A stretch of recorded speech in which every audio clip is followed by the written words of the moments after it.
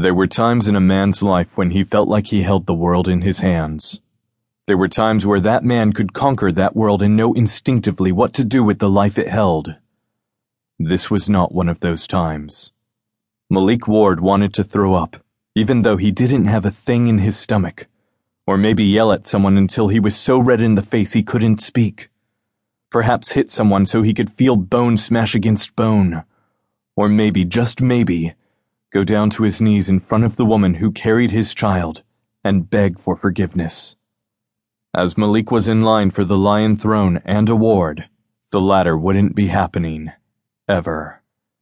If he were anything less than the lion he was, he'd have tucked his tail between his legs and walked out of the bar as quickly as he'd come in. But he wasn't that kind of man, and now he had to face the consequences of his decisions. And what consequences they were. He'd been in his realm trying to calm the rising storm and failing at everything he tried, when he'd finally heard the full story of what had happened to Amara, Tristan, and Seth. If his head hadn't been so far up his ass, he'd have known why his friend had wanted to save his mates the way he had. Instead, Malik had been focused on his family and the realm that would soon be his, because he hadn't had a choice in the matter.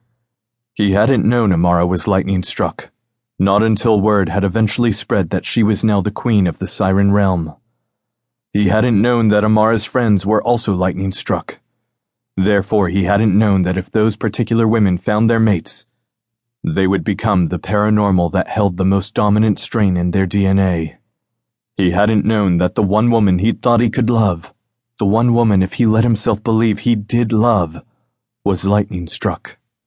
He'd kicked Eliana out of his bed, out of his life, and had shut the door so tightly on that connection that he'd missed out on what could have been his future. Holy hell. Eliana was pregnant, with his child, his cub. His mouth went dry and his brain fogged, much like it had when he'd first heard about what Eliana could be. He hadn't known she was pregnant when he left, hadn't known when he found out that Eliana could be his. He hadn't known until he'd walked in and almost fell to his knees. There was no doubt this was his child, not with the timing or the way the others and Eliana glared at him, as though he were the worst kind of person.